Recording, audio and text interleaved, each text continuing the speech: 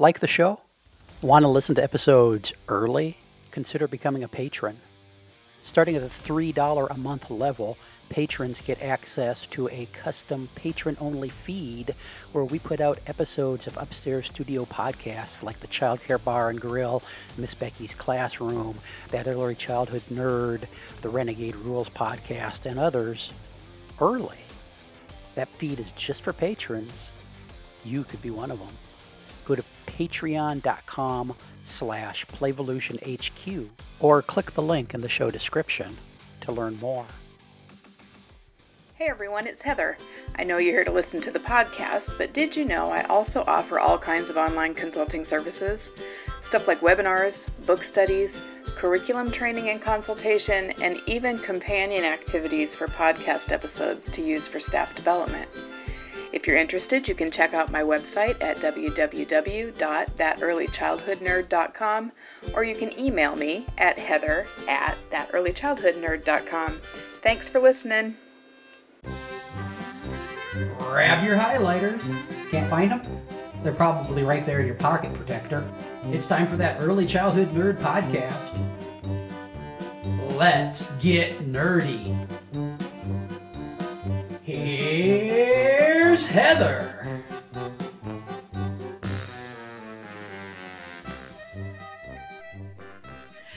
Hi everybody, welcome to another episode of That Early Childhood Nerd. I'm Heather Burnt-Santy, again, still.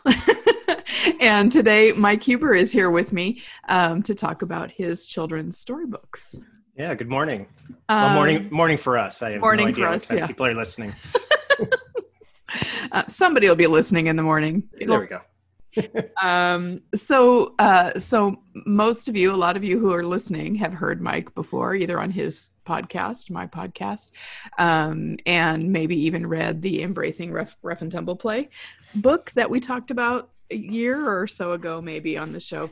But you also have this collection of children's books. Yeah. And it's funny because that's how I got started in writing. And it's also the reason why I have more books with Red Leaf than Lisa Murphy. Or no, we have the same number, but That is fancy. but a lot less words. You know, my first 6 books for Red Leaf, and it was about 4,000 words, 5,000 words. Uh-huh. And typically a shorter book is, 75,000 words. So it was sort of this funny thing of writing. And I'm getting ahead of myself. You do whatever you want to do with your books. Well, I was going to say, I never want it to sound like the more words, the easier, because in some ways, the shorter you write, the harder it is. Okay. And that's where picture books take just as long. Writing these picture books took me just as long as writing Embracing Rough and Tumble Play, which is a 250-page book. Yeah. Because you have to be so succinct and still tell the story and have an emotional arc, all these things. And yet, you have to figure out what's needed, what's not. Yeah. So I'm just going to interrupt for a minute and just tell you that I've used the book. So wait, can you tell us the titles first? And then I'll tell you sure. my little story here. So there's Mama's Gloves. I guess I should hold it up so you actually see the whole book. The Amazing Eric. Rita and the Firefighters. Brief Finds a Friend. Blocking my own microphone here. All in One Day. And Yvette's Invitation. Mm-hmm. So I have used, so in our preschool program that I do with the speech language department, we each week have a focus book and we read that together, and then we kind of tie things back to it as we're going through the rest of the week. And that was kind of a compromise because I didn't want to do themes. Yeah. So we said, okay, we'll do the focus books. And it is fun because each day the kids get a little bit more familiar with it. And so they interact with it differently. Like the first day it's all brand new. And the second day they maybe notice something different. But anyway, so I've used Bree Finds a Friend, All in One Day, and Yvette's Invitation. Oh, wow. As focus books. And the Bree Finds a Friend one was so perfect because Bree she's a worm collector. essentially, right? Yeah. Or she finds one worm and then she's finding a whole family, right? Right. Yeah. And I'll let you talk about it. But she's become a collector. Yeah. She's become a collector. We have like no nature on our playground. It's a beautiful playground, but it's a very ultra safe playground, and there's like no nature other than the air in the sky. But the day after it rains, worms everywhere. Right. So we do have kids, and one of their favorite things to do is to decide which ones are dead and which ones are alive. And if they're alive, they rescue them and move them to the grass. And if they're dead, they throw them away. So anyway, to find a children's book that was just about a little girl who is in like a child care program, collecting worms outside was so perfect. Yeah. Well, good. I'm glad. Yeah. It's funny because Bree, that book, I really like that. And that one's based on a true story of a kid who wasn't, sort of joined the class late and didn't know how to fit in. But when she found a worm, she suddenly, and the true story is that everybody came over, not just one kid, but her storytelling, it's a lot easier to have two people interact. Yeah, yeah. I just realized we jumped right into the conversation without doing a quote, and I had made such a big deal. I was waiting for you. So everybody rewind for a minute. Here's our quote to kick off, just to stay in the format. But this is Mem Fox, and it will be familiar to many people. When I say to a parent, read to a child, I don't want it to sound like medicine. I want it to sound like chocolate. And that was going to be a neat tie-in into the Bree story because it was such a relevant and fun connection for them. Yeah. So sorry, I've interrupted the flow, but I had to make sure we stayed true to the format. Yeah. And it's perfect because that quote really brings me to the story of how the books came about. Many years ago, I was actually trying to get into the children's author, field, and was submitting books submitting manuscripts and getting rejected, which is what happens. I always say, like, being an author is like being on a soccer team and losing every game until you finally win one. Like you just keep going because you just get rejected. Then, and then it doesn't even matter. Even if your books do well, you still have to submit and get rejected, and you have a better chance of getting accepted, but not always. So, but anyways, it didn't really go anywhere. But meanwhile, I was doing a lot of storytelling, and somebody from Red Leaf Press had pitched.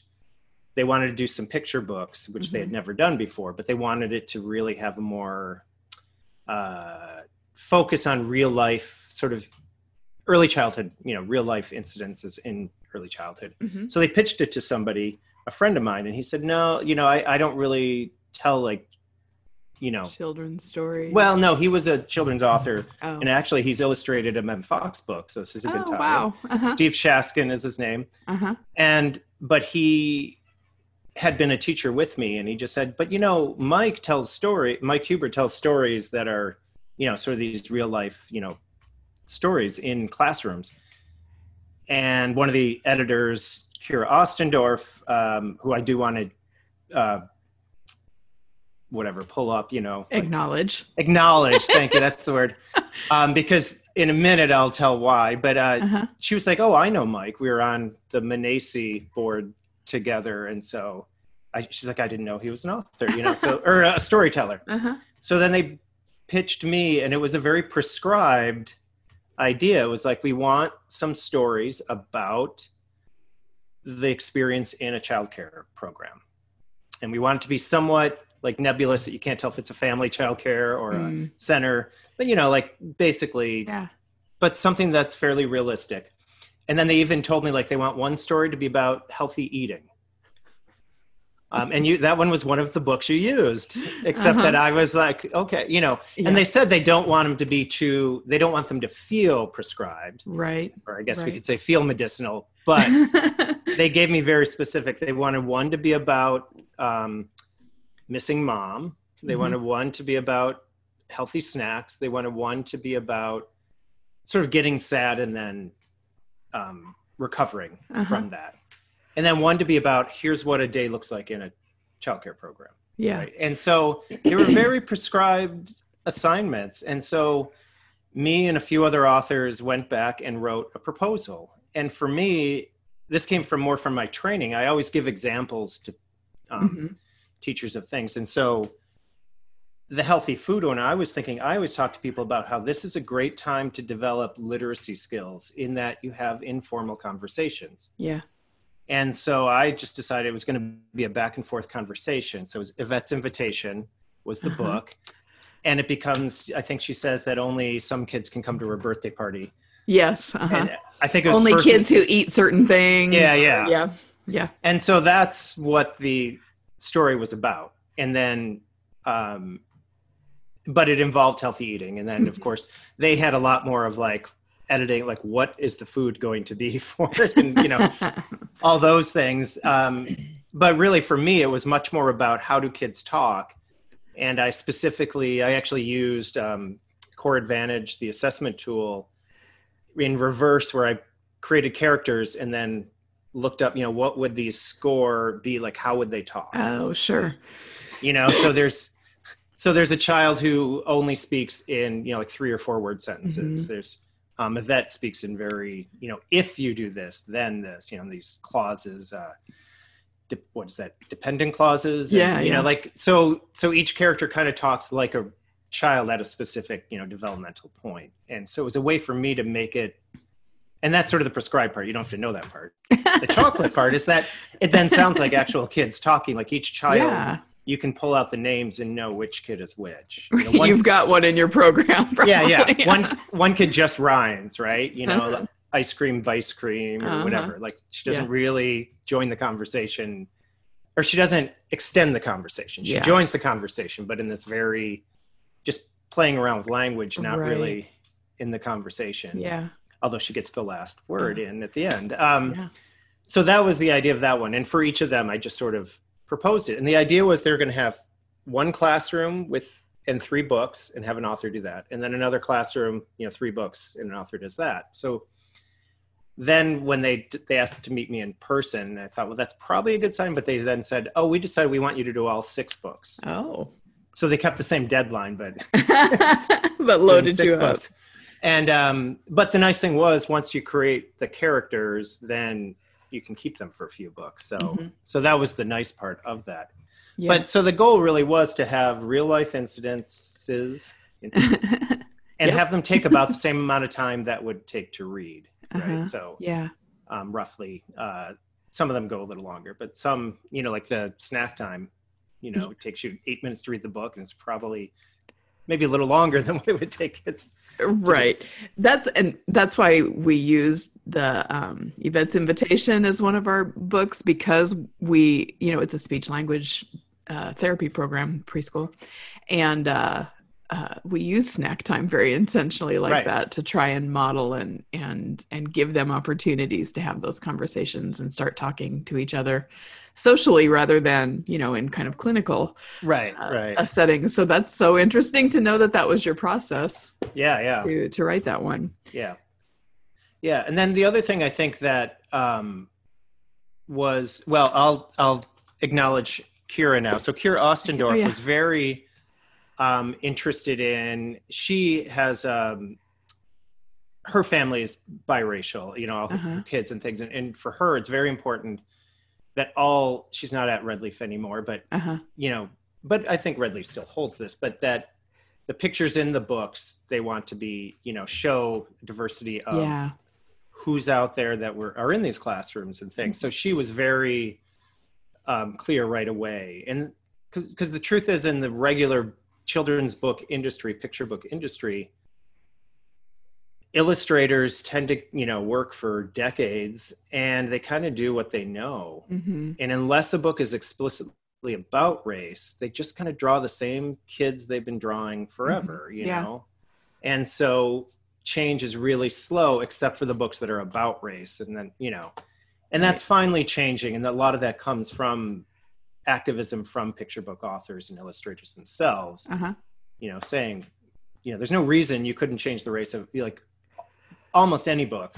And but at the same time, then realizing what an effect it has, like with Bree Finds a Friend, it is about a worm. The child I knew was Latina, and she, you know, didn't know how to fit in, and then she found a worm, and all the kids came over, and they were all like so thrilled. And in this book, the girl's Black, and that the race doesn't really have much to do with the storyline. And in fact, one thing I had done when I created the characters and told the illustrator, which usually doesn't happen, but I specifically said how old the child was, what store they get their clothing from, and links to that store, so he could kind of get an idea of like, this is the kid that wears patterns, this is the kid who, you know, because and then the race of the child. Yeah.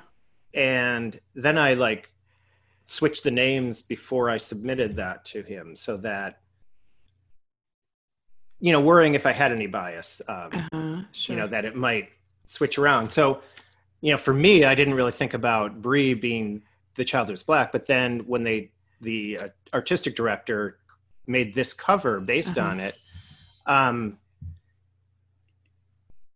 I had, one of the 2 book signings I did was at NACCE. And when I got there to do the book signing, there were 2 Black teachers waiting, you know, for me to sign the book. And they were like, you know, we don't know of a book that has a child this big, you know, with her skin color. The illustrations are really great too, because of the diversity that they reflect in just an authentic way. It's not like intending to address any issues with diversity. It's just the world is diverse, and the children we care for are diverse, and also the illustrations are big. And so it works for, you know, those of us who are doing like a group reading where we want to make sure everybody can kind of see things. And so that's, I feel like that was just a really effective piece of the collection. Yeah. So Joseph Cowman's the illustrator, and I thank you. agree. He really, really like nailed it. You know, all the kids have personalities. Yeah. And then the artistic director, Jim Hartigan, also like the way he has, you know, the pictures, like you said, being so big, and there's always characters in the background. Like one thing they asked the illustrator to do is make it look like it's a classroom. Yeah. You know, so only when you really need to just focus on one character, have it that close up. Otherwise, there's always got to be kids in the background. Yeah. And then one of my favorite things when I read the books is that kids will, oh, there's Bree in the background. You know, for a different book, they'll like see the other characters. To recognize. Yeah. And I think the connection to, or I guess just the creation of books that are set in a childcare setting might also help parents who are wanting to read to their children and are sort of uncomfortable, you know, making connections or asking the questions and all the things that are recommended to parents as they read with their children, because these are things their children will talk to them about, and it will sort of guide the conversation. Like they're very familiar with the things that are happening in that book. So it's another opportunity for lots of language use as adults and children read those together. Yeah. And my hope too is that, I mean, for All in One Day, so the prescription was, what's a typical day in early childhood? So it does have like the various parts of the day. So, you know, using Lisa Murphy's latest book would be like, could we rework that a bit? But at the same time, I wanted to have this structure, but also show that it's pretty much play the whole time, right? That it's not this, and now we're going to do, you know, the teacher's going to bring out this activity they read on Pinterest or saw on Pinterest. And, you know, so like the teacher-led activity was literally giving them boxes with something inside it. And that was it, you know, and then, and that was the one that I actually wrote out, that story where they used flashlights. Yes. Was the one spread, like they had me come up with some plot lines, but then one where I had like pages kind of plotted out. And that was the one scene from any of these books that I had out. And they were like, oh, that just shows childhood, where the kids were the ones who were like, I know what this needs. We had to bring in lots of flashlights after we read that one, because that was the one that grabbed their attention. That was because they wanted to do more with. Yeah, to me, that book is the most like stilted, because it still has to follow this like thing. But at the same time, I'm hoping there's this like play theme that's going around. And I guess for me, I'm just going to say the one thing that I wanted was the kids are essentially building things to create this world, and then someone decides it's going to be a show, and they're, you know, putting up chairs, and someone's making tickets, which always happens. But I didn't want them to actually do the show at the end, because to me that never happened. Right. So a light bulb just went off, because at the end of this, so we closed down our preschool in March, of course, when lots of people did.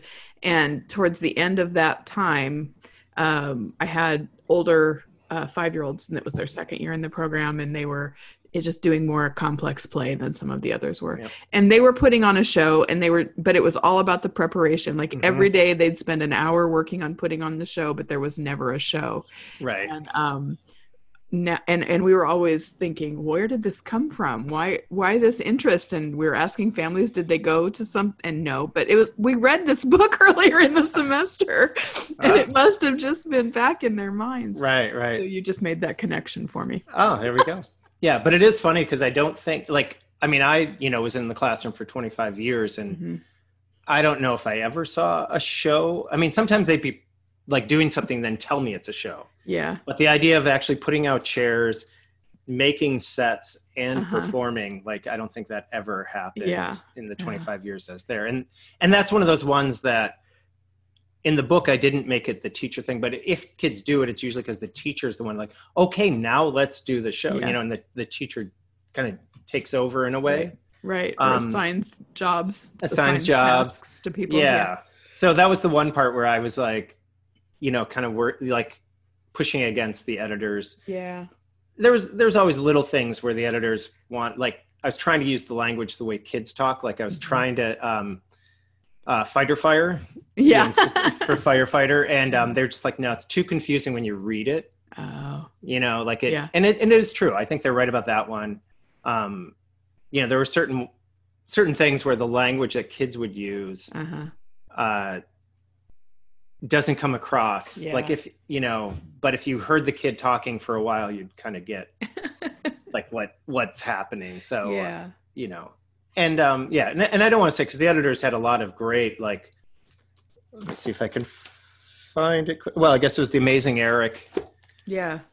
So in this one, the child gets his sleeve wet and gets upset, and that's the whole story. Steve Shaskin, who was the one who had originally been asked and has quite a few books. His latest is Pizza versus Taco. Nice.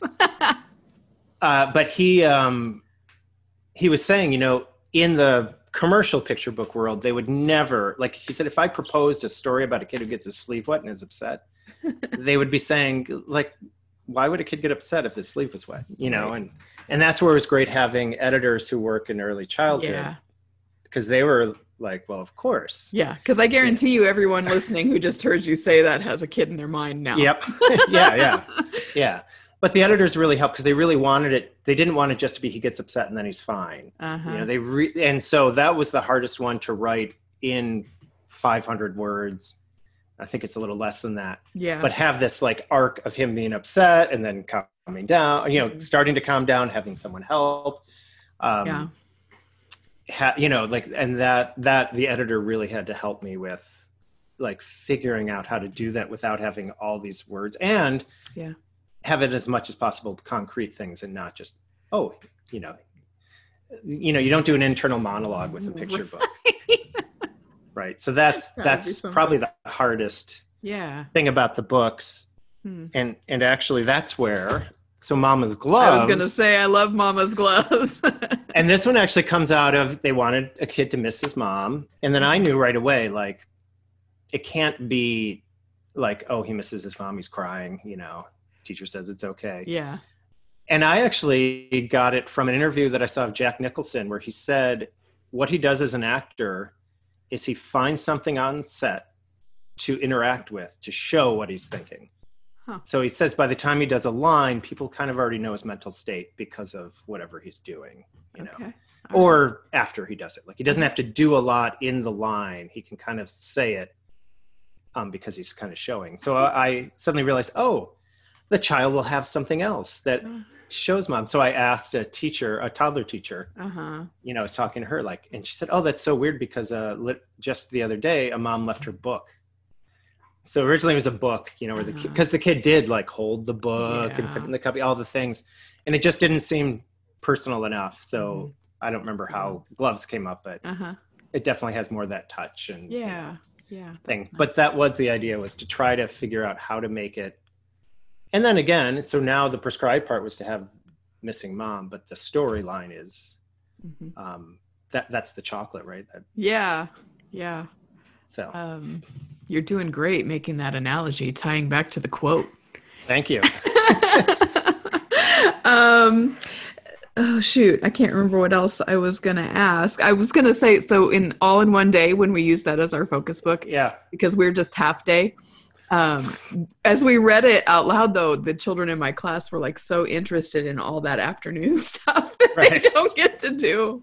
And and I was like, well, we can still do those things in the morning.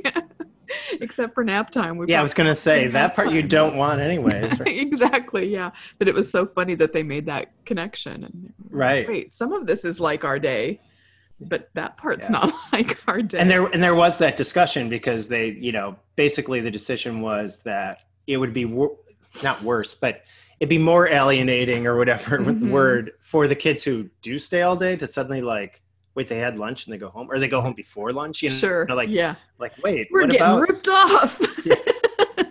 Right. And so the idea was more about that, because any teacher or parent could be reading it and then say, oh, and look at in this program, they do this, even though we don't. Yeah. Versus having to add stuff that's not in there, which I suppose you still could if, your program that brushes teeth or something, but, that. So, yeah.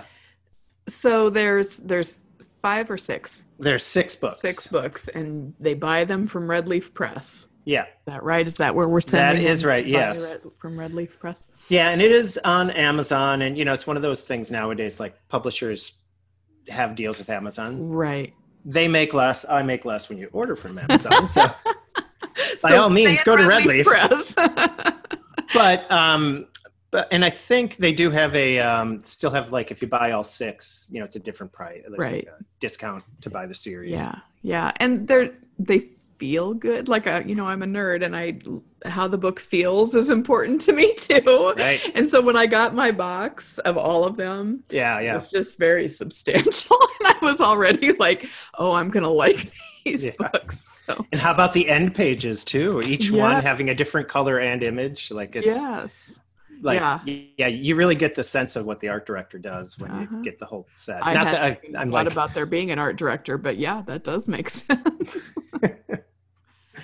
Yeah. Very cool. Very cool. Well, what else do you want to say about them? Anything? I think the main thing, like what I find, I'll just use my own dad as the example. My dad read them and was like, well, these aren't really about anything, like he didn't get it. And I feel like it does happen with some grownups. Sure. I feel like people who work with children kind of get it more, but connect. What I really see is the kids get it. And that's always been the most fun, is watching kids like interacting with it or talking about the characters as being, real people. I love the idea of recognizing characters from book to book, even if they're just in the background. Right. Yeah. So that, that's, I think, what I'm most proud of, is that I tried to make characters that were real, because that's one thing that for a lot of picture book authors, they aren't, well, one, they're not trying for realism, and then two, they don't, work, whatever. I've had experience with, thousands of kids where I can kind of pull out. Yeah, it would be hard to be authentic without the experience that you have. And and most authors write about 8-year-olds, or 7-year-olds. And that's pretty typical, or even 6-year-olds, because they talk more like an adult. So it's easier to write dialogue and things. And for mine, I was, really determined to make it sound like kids.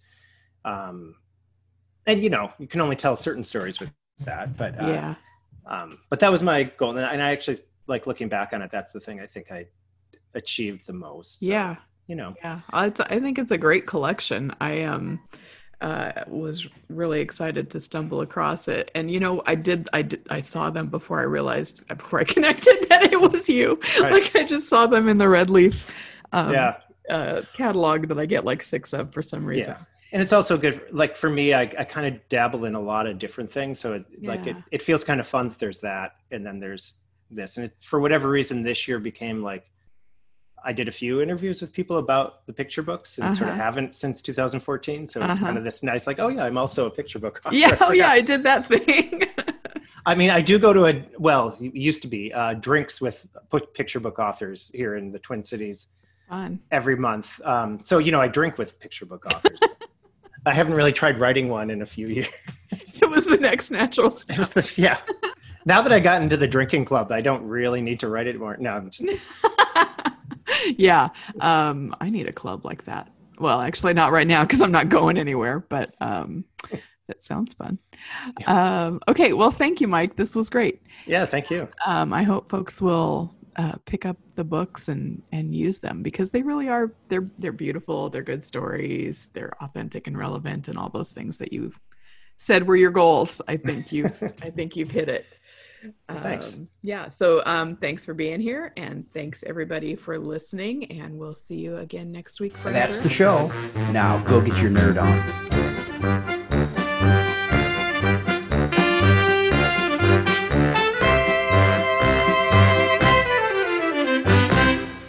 This has been an Explorations Early Learning Upstairs Studio production. Oh.